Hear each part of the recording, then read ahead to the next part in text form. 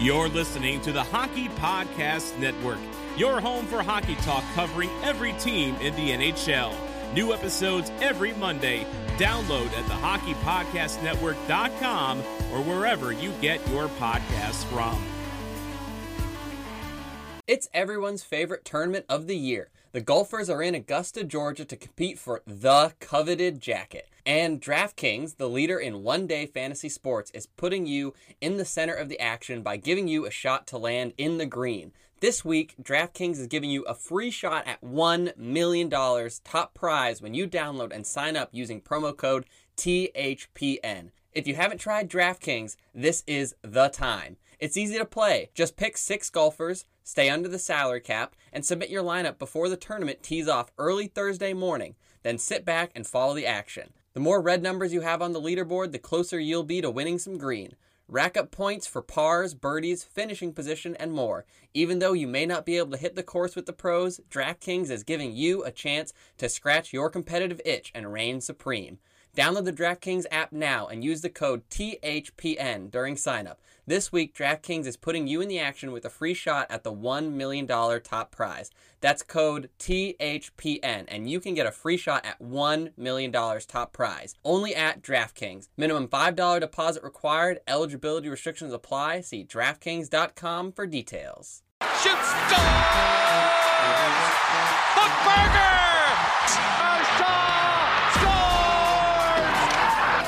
In for the score! Blake Comrie! Wrap around now! Another chance, they score! Little sauce about Daly! Scores! Hello, everyone, and welcome to episode 33 of the Rig Rats podcast, the Edmonton Oilers podcast here on the Hockey Podcast Network. I am joined post-hockey game, my good co-host, Kyle. Kyle, I heard you had a bit of a solid game there, buddy. How'd it go? Folks, my stat line was a little sick. 1 Gino, 2 apples, 3 points on the night. I'm feeling like Connor, not a big deal. You know, pretty cool. No, it was a good game though. The bench was their bench was a little short, so I take it with a bit of a grain of salt. You know, nothing crazy. Not too hard to beat a team with 8 guys, but scoring I've goals, done worse. Getting apples gets the dopamine going. Am I right? Sure does, boss man. Sure does. Well, interesting enough, I'm actually coming from a Buffalo Wild Wings. And the only reason I bring that up is because while I was there, I don't know if you've been to a Buffalo Wild Wings, they have like trivia screens. They have a bunch of sports screens, and then also they have trivia screens.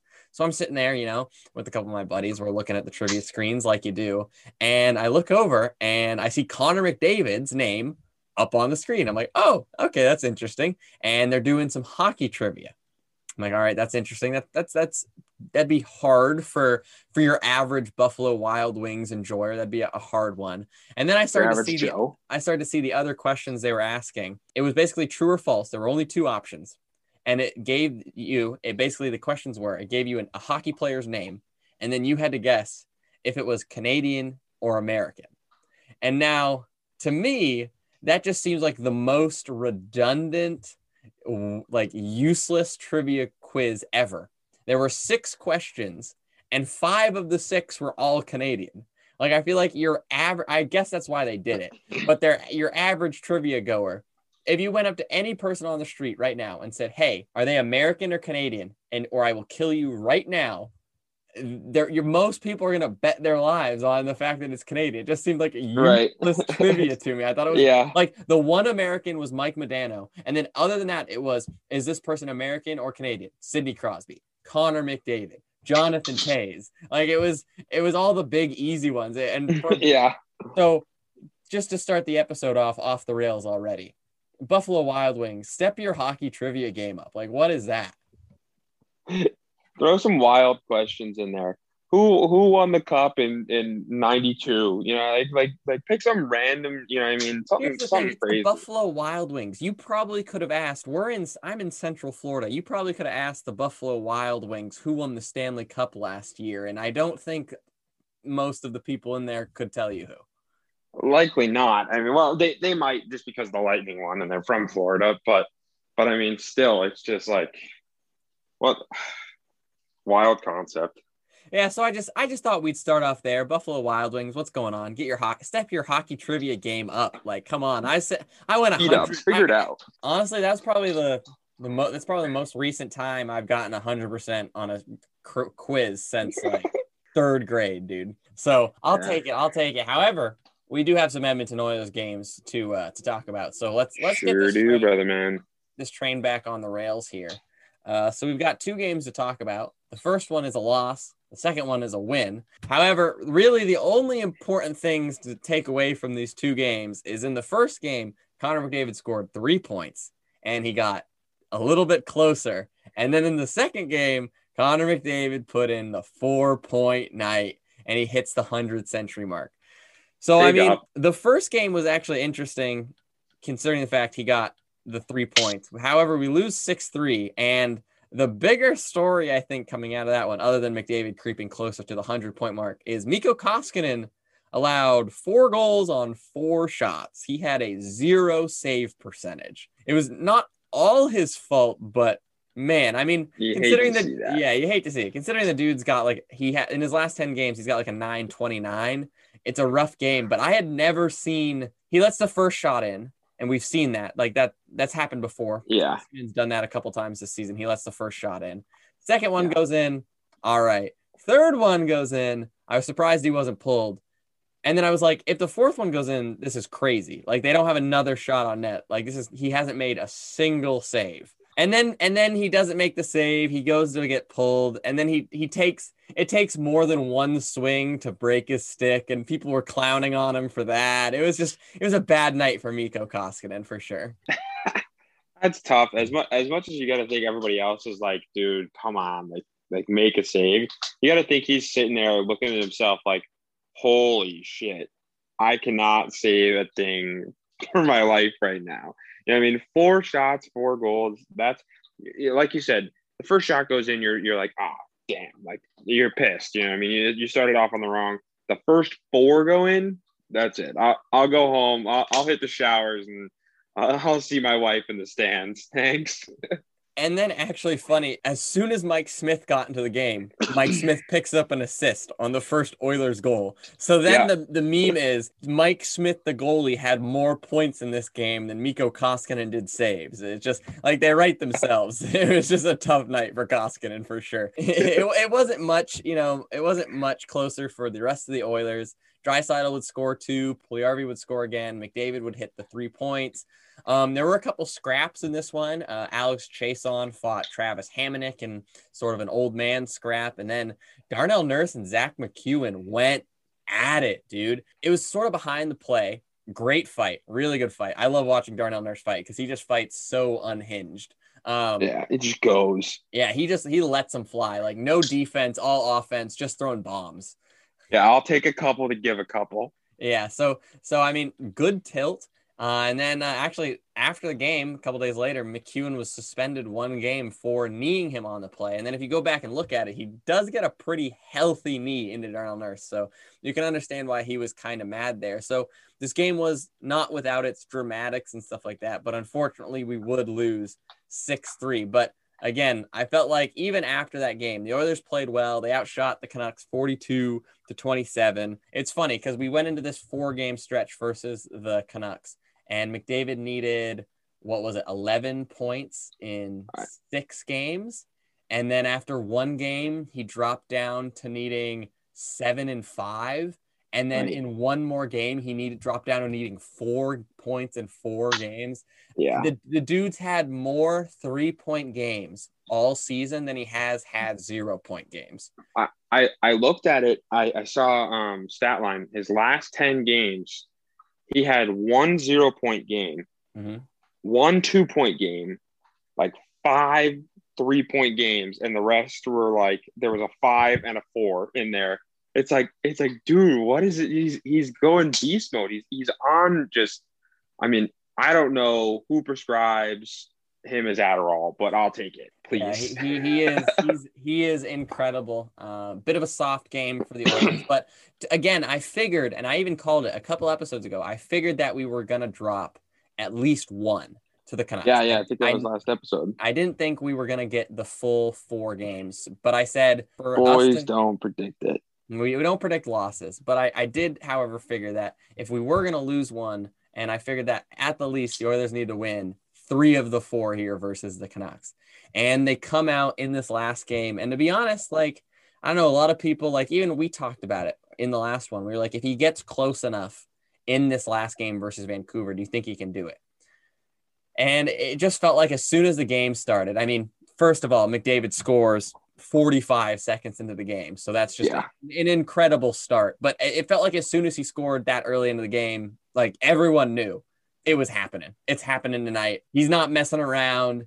It's happening tonight. It was very means business. It was a really good game. The Canucks scored to tie it up. However, they called it. They got it called back on offsides. Nice to see the Oilers win a challenge and actually challenge a play for once. I feel like we haven't seen either the Oilers come out on top of challenges a lot this season or even challenge a lot of goals this season. I felt like it's been a little bit quiet on that end. Yeah, I think the challenge is a tough thing because it's fairly new, and so I mean now you got to think of it. I mean, you really got to weigh your options because if you lose, you get a penalty. You know what I mean? You got to be on the kill. So like you really got to know whether or not you're going to win, and you got to hope that when you throw that challenge and when you're asking them to go look that you're going to come out on top because it sucks when you lose. So I figure that's probably why the coaches are not throwing them as much as you'd think they might, just because they're not sure which way it's going to go, you know?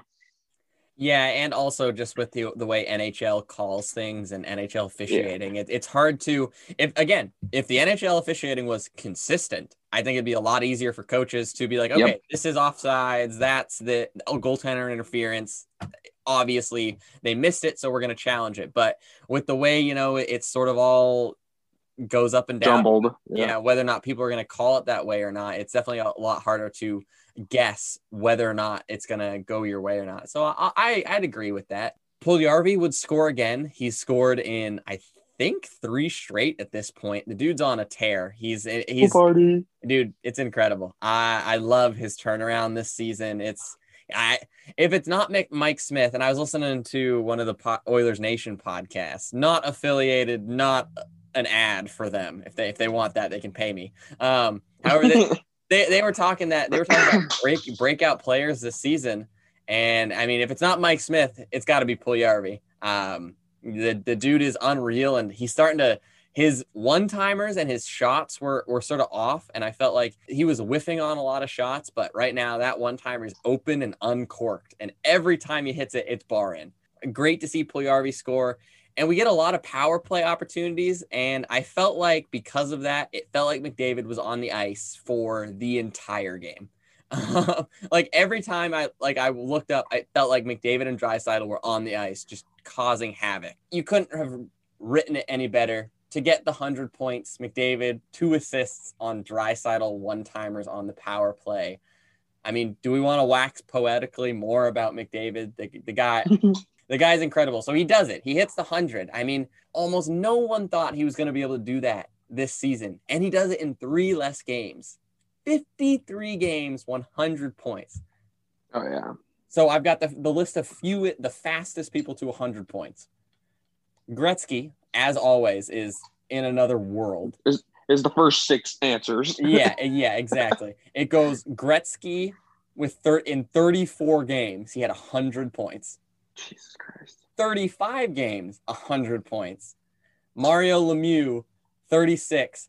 And then him and Wayne did 100 points in 38 games, 2 times each. Gretzky did it in 39, and then they both had over 100 points in 40 and 50 games each. So they are on that list reoccurring. They're obviously at the top. Well behind them, however, we have Jari Kurri and Nichols sitting at 48 games played. We've got Steve Yzerman at 50. Stevie Y. Yeah, we got Esposito at 51. Jaromir Jagr at 52. And then tied at 53 points. At 53 games played to 100 points, Marcel Dion and Connor McDavid. McDavid passes a couple guys that you might have heard of called Pat LaFontaine, Guy Lafleur, and Mike Bossy. Just no biggie. just some casual players of the game. Just some men's league guys. And I couldn't help though watching the post games. It seemed like McDavid felt very relieved to hit the 100 points, because then we can stop talking about it. He's done it, but we can stop asking him about it. And I always think it's interesting. Maybe it's because I'm a narcissist, and so I always want people talking about me. But like Connor McDavid, everyone talks about him. I mean, he's the best player in the world, and he doesn't want that spotlight. Like even in his post games, he was 100% sure while people are asking him questions about his 100 points. He would rather have talked about the fact that Adam Larson played his 600th game in this last one. And I just think it's a testament to him as a person, his character, him as a leader. I don't know. Like I said, we're waxing poetically about Connor McDavid at this point. We should change the name of the podcast to the Connor McDavid Fan Club, because it's basically what it is. The guy's incredible. Connor McDavid, really good at hockey. And we're blessed to watch him on a nightly basis. I mean, do you have anything else you want to add to the McDavid conversation?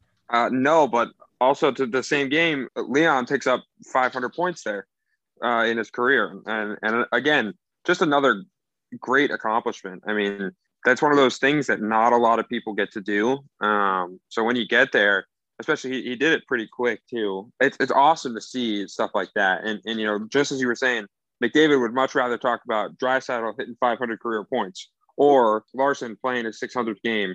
I mean, it's great to see those qualities in a leader, you know? And so the score was 4-3. So it's a tight game, but it never felt tight. We were even up 2-0, and they came back and tied it 2-2. But I still, like, again, it's just one of those games that the Oilers aren't going to lose this game. McDavid has 4 points to hit 100. We're not going to lose that game. I do, however, want to take a second to talk about Adam Larson, of all people, because I think he's had a great season by Adam Larson standards. And no one's talking about it. You don't hear a lot of Oilers fans talking about how great Adam Larson is playing. And I think that's a good thing. And that's exactly why Adam Larson is having a great season. Adam Larson isn't the kind of guy has never been the kind of guy that's going to put up a ton of points. He's not flashy. But if you don't talk about Adam Larson on a nightly basis, then he's done a really good job. And I find myself night on night, right? We've complained about Russell. We've complained about Barry at times. We've complained about even Tippett's usage of like Bouchard and Jones and Bear. Really, the two people we haven't talked about or really said anything bad about this season are Nurse, but he's on an absolute tear offensively, and Larson, who is just doing his job. He's in there on a night in, night out basis, playing steady. Sometimes he plays with Kulikov. Sometimes he plays with Lagesson, who is a younger defenseman. And I think really, really underrated on this team is how quiet and steady of a season Adam Larson has had. I mean, I think that's really what you look for in your defenseman too. It's like, sure, you can have superstar defensemen, you know, you can have guys that are putting up points and making crazy plays, making the highlight reel every day. But what you really want is you want a guy like Adam Larson that is just, you know, he's going to be there. You know, he's there to hold down the fort. And it's awesome to know, both as a forward and a defenseman, that either your partner or the guy back there is going to have your back. And you know, he's not going to be sporadic either way, great or horrible. So, you know, I think for him, you know, people are always like, you know, people talk about Connor nonstop. You know what I mean? There's nothing, you know, there's not a podcast that we've made that we haven't said his name. And people, you know, assume that just because nobody talks about Adam Larson that he's not good at hockey. Like if you ask the average fan, oh, is Adam Larson good at hockey? They're like, I don't know. I never heard of him. Right. But I think that's perfect for his role. I think he fits that slot really well, just because you don't necessarily need anybody to talk about you, because you know that your coaches are seeing you play and it's perfect. You're right where you got it. So you love seeing that from a guy like that. And he plays hard. Like he's just like, he's a really tough player. McDavid was even saying like, that's a hard 600 games he's played. Like the miles he's put on those wheels in those 600 games are some pretty hard miles. And I also have to give Adam Larson probably the best, just like he might be, I don't know if scariest is the right word, because when Cassian gets his crazy eyes, like that's terrifying. But like Larson's deadpan face He's so stone-faced, and his beard, like he just looks dead behind the eyes when he's angry, and is like he looks cold. Like Cassian, when he gets mad, he's got the crazy eyes, like you see the fire. Larson is just death, like silence and death when he gets angry. He's got such a good resting like bitch face that's so flat and scary. Yeah, I mean, that's one of those things too, where it's just like the guy that doesn't make any noise when he's mad, that's the guy you got to be worried about. The guy that makes a big fuss, you know, he's yelling all over the place, making sure everybody's watching him when he's getting mad at you. But the guy who just sits there, that's what you got to be scared of. And with that win, the Edmonton Oilers improved to 33-18-2, and they have officially locked up second place. Toronto clinched first place earlier. And then with this win, the Oilers have locked up second place. So second in the division. I don't think anyone really predicted the Oilers to win the division. I think we could have won the division. I think we're good enough to have won the division this season. Toronto I think they got off to a pretty hot start and never really looked back. And Toronto's a good team to give them a little bit of credit. But I mean, second place is about as high as you can predict, and I don't think anyone's going to complain with the second place finish this season, especially after how disappointing I'd say the play-in season last year versus Chicago was. Yeah, I mean, there was certainly a lot of very well-respected people in you know, throughout the league that at the beginning of the season were predicting, you know, Edmonton to be sitting at, you know, 5th or 6th place, and I think it's definitely good to, I mean, obviously you and I were predicting for sure playoffs, but I think it's cool to see, and I'm sure the guys in the locker room are happy to prove some of those guys wrong and just show that, you know, they're good. And I agree with you. I think there's a possibility probably somewhere around the middle of the season that they would have had to turn it on real hot and pick up a bunch of points. Those 3 games in a row to Toronto, I think that's what it is. Yep. I think that really kind of took the wind out of the sails. Plus, you know, that's a 6-point flip. 9-point flip. Oh, it was 9. It was 9. Yeah, no, yeah. it was 6, right? Math is hard. Dude, it's math 2 is points. so hard. Here's the problem is I actively play soccer on a daily basis. And soccer, you get 3 points for a win. So you are correct. The way math works is 2 times 3 equals 6. 2 times 3 equals 6. Yes, that is how math works. So they picked up 6 points. However, if you want to talk about it in the fact that they were going head-to-head in the North Division, it's a 12-point spread. Right. Still not the number I said. However, bigger. Numbers are so hard. That is fair. Well, we are done playing the Vancouver Canucks for a little bit, at least. Thank goodness. And we do have a couple upcoming games here versus Montreal. I mean, do you have anything else to say about those last 2 games? Nope. Like we were saying in the last pod, we kind of figured there was bound to be an L somewhere, and that's just where it lied. Whatever, words are hard.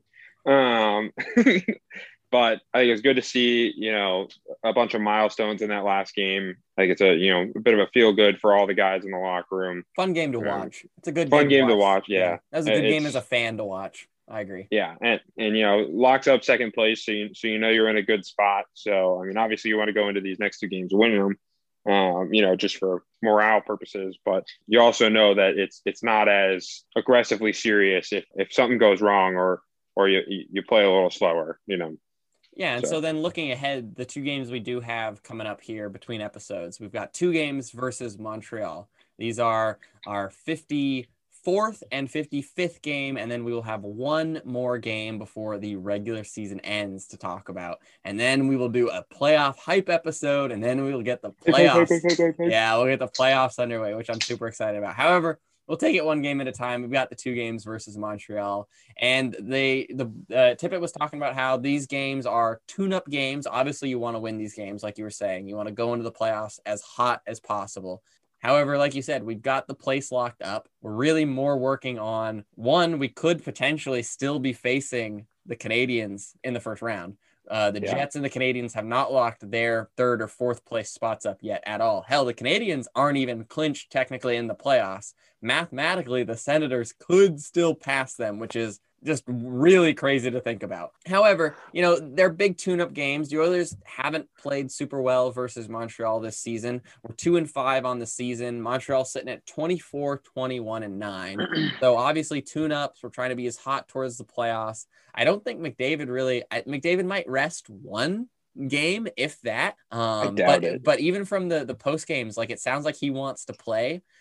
Which is crazy because it means he's gonna get over 100 points this season, which is just crazy. But we won't start talking about McDavid again right now, I promise. Yeah, we've got the 2 games versus Montreal. How do you think they go? Like, what do you expect? Do you think they're gonna? Obviously, Montreal's fighting for their lives. Edmonton's can take it a little bit more relaxed. So, what do you expect from these games? It's tough to predict how a team's going to react to stuff like that, just because, like we were saying, we haven't necessarily played all that well against Montreal throughout the season. So there's definitely, some previous error and Montreal knows that there's a certain way that Edmonton plays the game. They know, some of the weaker spots and whatnot. And like you said, they're fighting for their lives. So this matters a lot to them, and not that it doesn't matter at all for Edmonton, but it certainly matters a little less now that the Oilers are in a good position here. The Oilers have second place. No matter who they play, round 1, they're going to have home ice advantage, right? So They're not playing for any of that.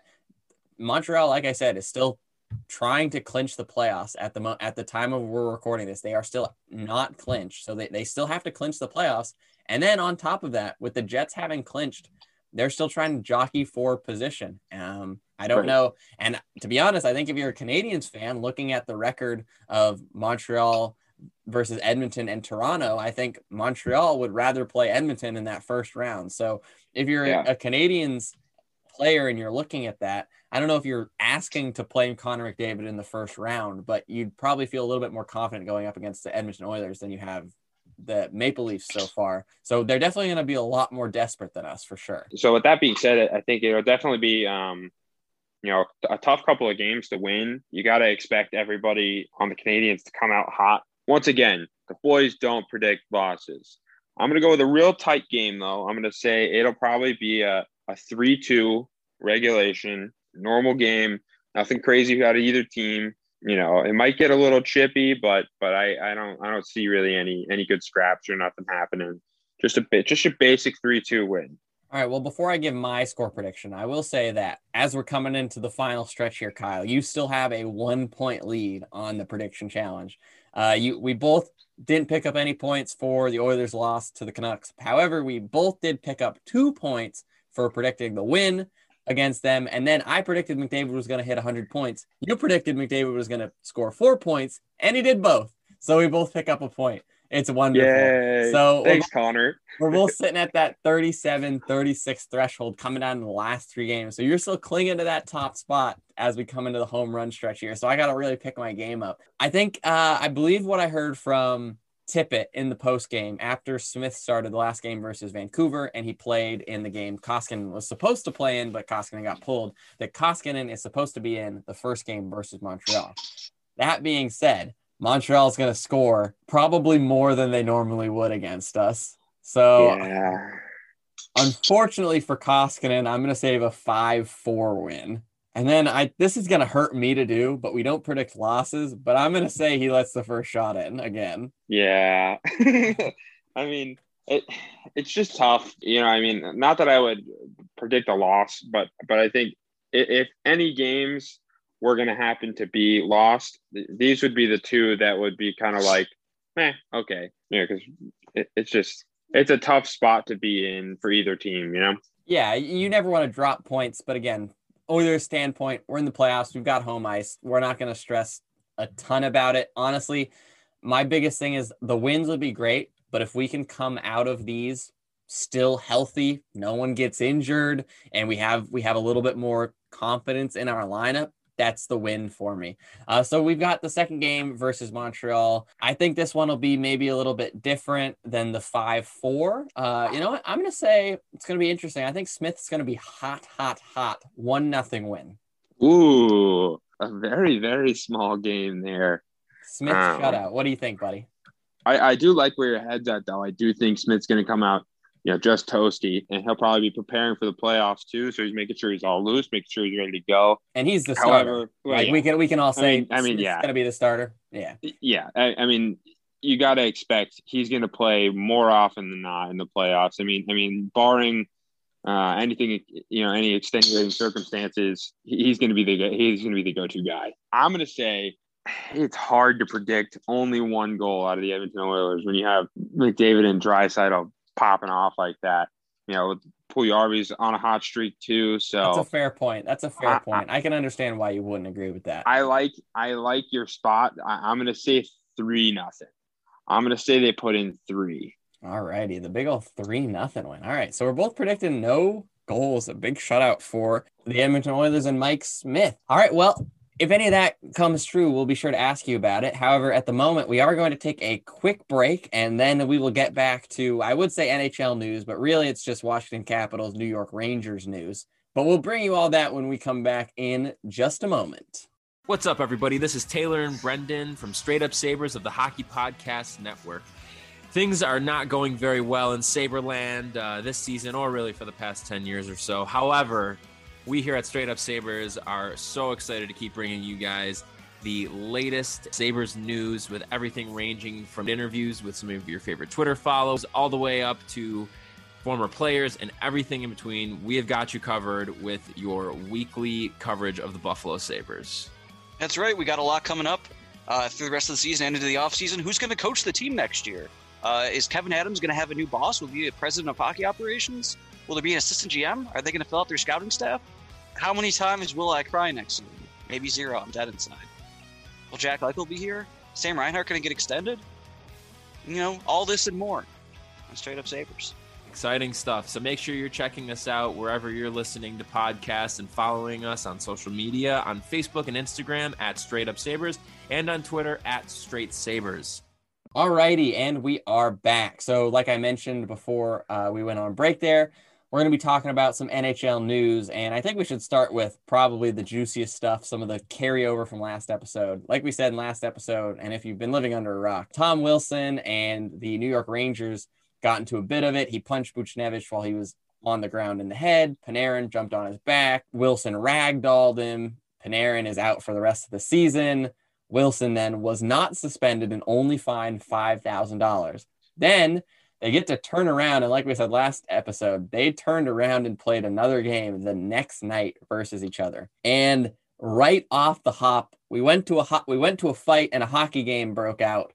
There was a line brawl right off the bat. I think at one point there was 7 people in the Washington Capitals penalty box. I think it was 6, because I was talking to Kayla about that, and she was like, "There's 7." I was like, "No, there's 6. The guy has his helmet in his hands, and it looks like an extra head, but it's just 6 guys." But the penalty box though was packed. But still, oh yeah, it was packed. That's a party in there. Listen, like if COVID was still as big of a deal as it was, like you'd be a little concerned that we had that many people that close to each other in that tight of a space. Crazy game. I think there were 3 game misconducts in that game, not just Washington, also some with the Rangers. We saw Buchnevich smash Mantha in the face with his stick. He would get suspended 1 game. That was brutal too. We saw a lot of other fights. Tom Wilson actually ended up answering the bell, and unfortunately he won his fight pretty handily. Oh yeah. I mean it's tough to go up against. That's a guy that starts fights for fun, not because his team needs him to. He's just like, okay, let's go. And then he just gets on there and tools around. I think the stat was that there was 100 minutes in penalties in the first period alone. I mean, that's unheard of. 100 minutes in penalties in a game is stupid. The first period alone, that's insane. I mean, that's just nuts. So, I mean, there's a lot of different details on this to go through. So, like, where do you want to start on the game? Because even in this game, probably the bigger story out of all this is that TJ Oshie's dad passed away. Oh, yeah. And then he gets a hat trick on this same night in this game. Yeah. So this is the one thing I will say is that should have been the bigger story. We should have been talking about that way more. Like that's such a better story. It's a feel-good story. Like, how can you not get behind that? TJ Oshie is an incredible human being. I don't know TJ Oshie personally, but TJ Oshie is an incredible human being. I believe Oh, that. yeah. I can say that. The dude's an amazing person. Does a bunch of charity work. Yeah, I mean, everyone loves him. His teammates, all that stuff. His dad passed. It's something you never. I believe he had Alzheimer's too. Because a couple of years ago when they won the cup, he was talking about, his dad doesn't remember too much, but he's definitely going to remember that. And then so it's tough. He was big in the hockey I even community, remember too. talking about him, like Oshie's post game, and him crying because of how much it was going to mean to not him. He just won the Stanley Cup, but he was crying because of how much him winning the Stanley Cup was going to mean to his dad. So obviously his dad passes, and then on that night he gets a hat trick. That should have been the story we talked about. However, the story everyone talked about, the headlines from that game, were all the fights, Buchnevich smashing Mantha in the face, and all the other shenanigans that happened after it, when really what we should have been focusing on was that incredible story from TJ Oshie. So I think actually that's probably the better place to start. Yeah, good idea. I think it was kind of beautiful too. After he scores that third goal, he goes back to the bench, and I think it was Backstrom and somebody else. They just kind of gave him a hug, and they asked him about it in the post game, and he was like, he looked like he needed a hug. He's one of those guys that, he's not going to go out of his way to ask you for any extra sympathy, but you give it to him, and he just takes it wholeheartedly and really appreciates it. He's one of the toughest guys I know. That was what he was saying. And even as somebody who's like not, I don't know any of these guys, but something like that's what you'd want to happen for you. You'd want to have a guy like that on the bench for you. And that's definitely nice to see. Yeah. An incredible story, really good good story for TJ Oshie. Yeah. And what really the big takeaway from that game should have been. That being said, I agree. There were a bunch of shenanigans like we mentioned, and I have actually the penalty list here. Do you want it? Give it to me. All right. At 1 second, Nick Dowd fighting with Kevin Rooney.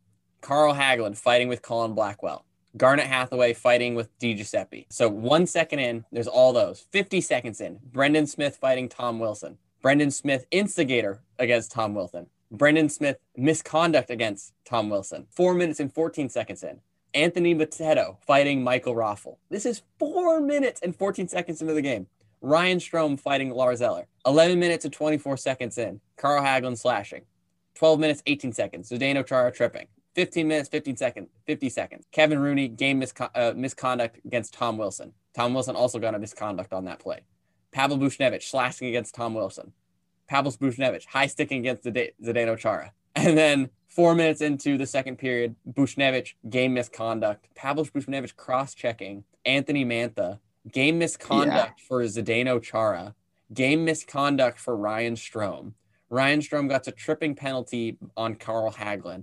And then the final penalty of the game, DiGiuseppe gets interference on Daniel Carr. That's a madhouse. That is a madhouse. Oh, yeah. That cross-check to the face, as brutal as it is, I don't know that you can really blame him on that one. I mean, Mantha, if you look at the whole play, if you watch the video of the whole play, Mantha starts messing with him. I mean, it's got to be 30, 40 seconds before the whole thing happens. Yeah, he follows him around the net. And then he's just bopping him on the head, and he's just, slapping him, pushing him in the face and stuff. Flashing him in the back of the thighs. Exactly, just chopping at his legs. And then the whistle blows, and you got to expect Buchnevich, all he's seeing is Mantha start to come at him. So he just goes, and I mean, you saw the last time Buchnevich got hit pretty bad by one of these guys was he's getting his face buried in the ice by Tom Wilson.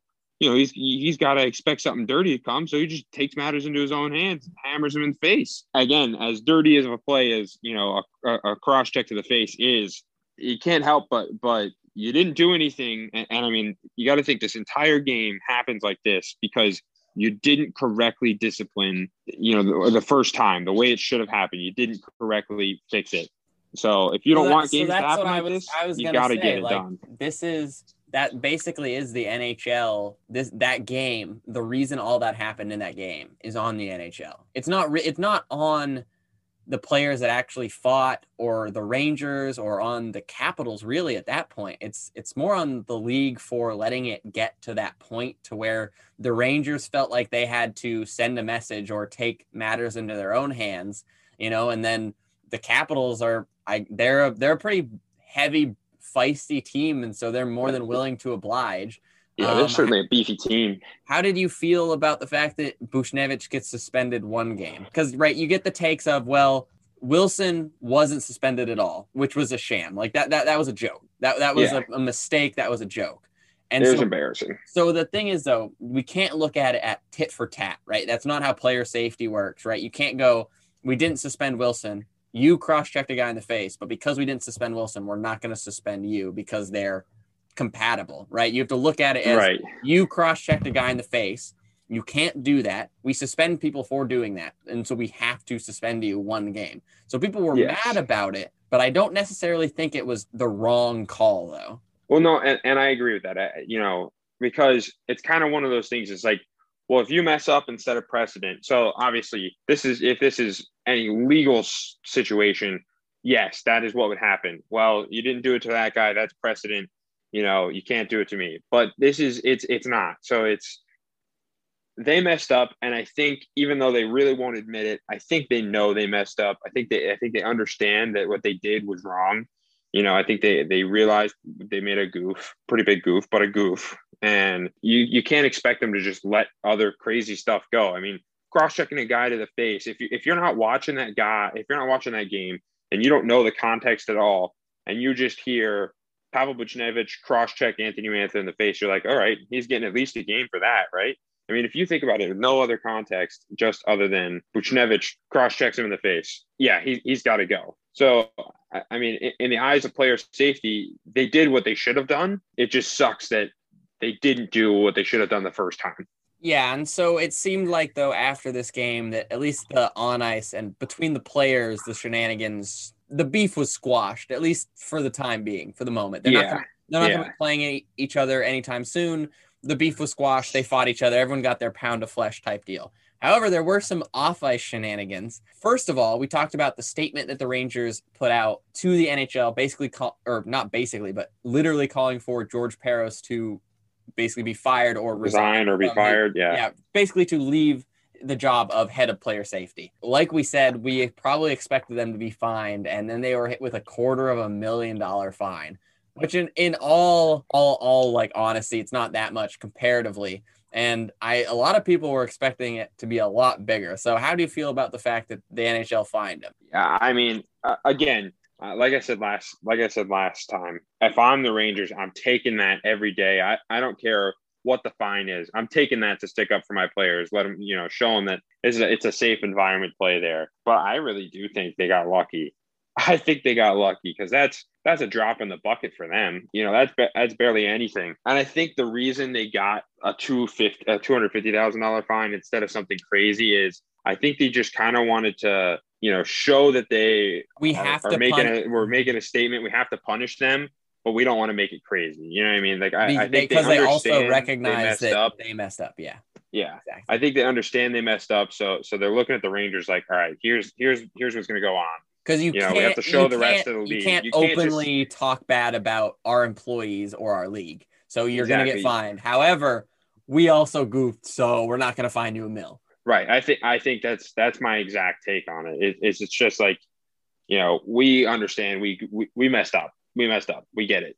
But don't talk back. Bad Rangers. I think that's my idea of it, at least. And then on top of that, the Rangers then, after that, releasing that statement, fire their GM and their president of hockey operations. A lot of people were like, well, is this related to the fact that your team sort of went off the deep end? Like, what's going on? The Rangers, just released that statement a couple of years ago that they're doing a rebuild, and now their rebuild is way ahead of schedule, I would say. Certainly. They have a very accelerated rebuild. They're on the up and up, like a young, exciting team. When Artemi Panarin is healthy and Mika Zibanejad is clicking, that's some of the most offensively gifted skaters on the ice, right? Yeah, so you got Adam Fox in the back end too. Mm-hmm. Yeah. It's a good team. It's a fun up and coming team. So a lot of people were surprised to see that the GM and the president were both fired.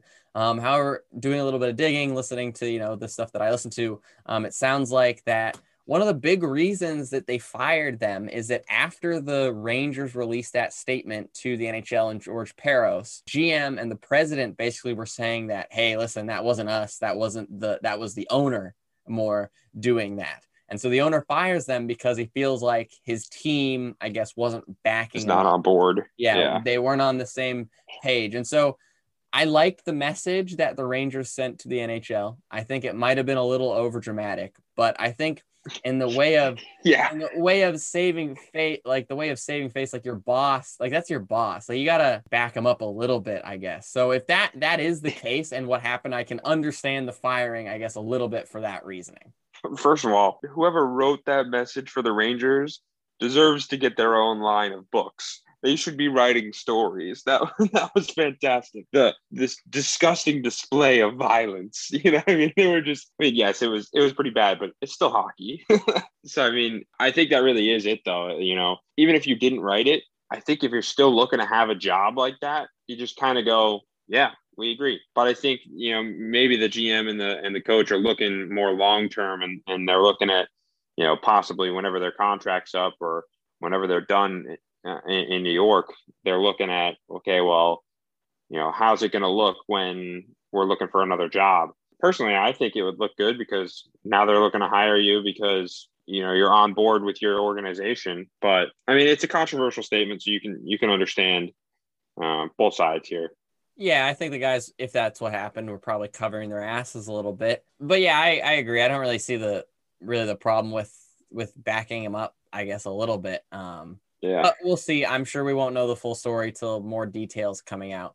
But it was just a crazy situation. Like another really weird talking point from just an overall weird season.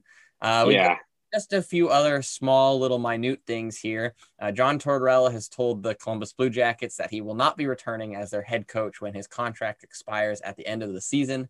It doesn't sound like he's going to retire, so he could still be looking for a job. Which would be interesting because I know there are going to be some teams that are going to be looking for a head coach. And listen, you know, love him or hate him, Tortorella is effective. Like for the most part, like if you put him on a new team that needs defensive structure and like a system and an identity, you put John Tortorella on there, he's going to take a brand new team and he's going to make it a John Tortorella team. It doesn't last. Like once they move out of that phase of being a young team that needs an identity, which I think we're starting to see the Blue Jackets move out of that identity, people and the players start to rub with him a little bit. But Tortorella out with the Blue Jackets, where do you think he's going to land? You think he ends up back in the NHL somewhere, goes to the KHL? Like, what do you think? I definitely don't think he goes to Russia. No shot a guy like that learns Russian. Also, that would just be a tough spot for him and the Russians to butt heads like that. No way. Tough environment there. However, I do think, I saw he's got between his 20 years combined between his 4 teams that he's coached, the Lightning, the Rangers, the Canucks, and the Blue Jackets. He's got 673 wins. That puts him as the winningest head coach that is American-born of all time. So, you know, I mean, the guy's effective. He won a cup in 2004. The guy knows what he's doing.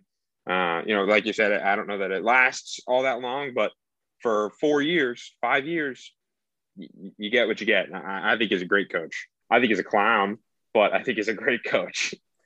So another team that is having some head coach vacancy, Rick Tocchet from the Arizona Coyotes has also said that he will not be returning as their head coach. Interesting, obviously he's a little less known commodity in Tortorella, and he's getting out of the desert. I would expect him to probably move into a bigger market with an NHL club because I thought he'd done a pretty solid job with the Coyotes.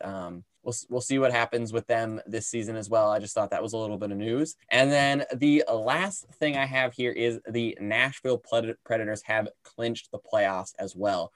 That means they have also eliminated the Dallas Stars, like we were talking about a little bit on the last episode. A little bit of shenanigans from Carolina because I feel like they lost that last game to make sure that the Stars didn't clinch, but no problem. We won't call insider trading on that one. It just seemed a little sus because I feel like Carolina was nervous about Dallas and they knew that they would have to play Dallas or Nashville in the first round, and they would much, much rather play Nashville, like we were saying. So I feel like they maybe were gaming the system a little bit, but sneaky. I feel like they were doing something sneaky there. I can't really say for sure, but I feel like they were doing something.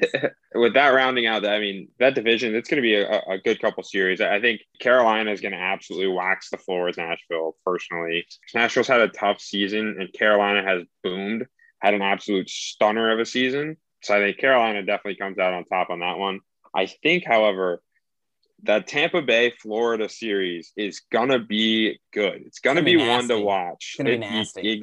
Exactly. I watched, I tuned into the third period of the game the other day. I think there's only one more game left to play for both of them, and they play each other. But it was a chippy game in itself. There was like 115 minutes in penalties or something like that. And, like I was saying earlier, 100 plus minutes in a game is nuts. Patrick Maroon was just suspended one game for something he did in that game. Yep. And whoever he was messing around with, I don't remember who it was, but that guy also got a $5,000 fine, and Uyghur got a $5,000 fine too. So I mean, there was 7 misconducts in that game. I mean, think about that leading up to you play the same team twice before you end up playing them in the playoffs. And they're jockeying for position right now. They have one more game left. That's going to be a wild series. I think it's definitely one to watch. Also, the first time the two Florida teams will meet each other in a playoff series. So, I mean, it's going to be historical either way. It's going to be fun. And that also leaves with Nashville clinching. There is only one more possible spot to the playoffs open. And it is the spot that Montreal is currently clinging to dear life to. This season's definitely been something to look at. I mean, it's definitely interesting. Nothing that we've ever seen before. Certainly there's a lot going on. But I think coming down to the wire here in this last stretch, I think it's going to make for some really exciting hockey in the playoffs. You've seen these teams 8, 9, 10 times even during the season. You started some beef. You learned how they play. And then now you got to revamp and find it again in the playoffs because you know how playoff hockey is. It's a different beast. I'm excited to watch the playoffs. I don't care what series it is. I'm excited for playoff hockey. Yeah, that is a feeling I think we all can get behind, is that excitement for playoff hockey. But with that, I think we are going to hold on to that anticipation to the next episode. Like I said, we've only got a few games left here. We're in the home drive, the last couple. My last question for you, Kyle, is we got 3 games left. How many points does Connor McDavid finish with? 100 right now. 3 games. I will have you know, though, just to remind you, he scored 11 points in 3 games. So just think about it. I think I'm going to put him anywhere between. I'm going to give you a little range. I'm going to put him between 106 and 110. I'm going to give him a 4-point swing there. I almost guarantee there's at least 6 more points, but I think there could be anywhere between 6 and 10 more points in this next 3-game swing.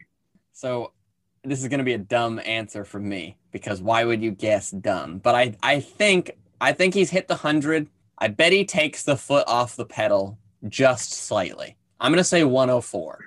Okay. I mean, it's understandable for sure. I don't know. He's hit the 100 points. I just saw the way he was talking in the last game. It just seems like he got that off of his shoulders. And so now he can sort of move on. And I just don't think he's going to be maybe pushing as hard for as he was, because especially in that last game, like, he had the puck every opportunity he could. Yeah. And I don't think that's going to be the same in these last 3 games.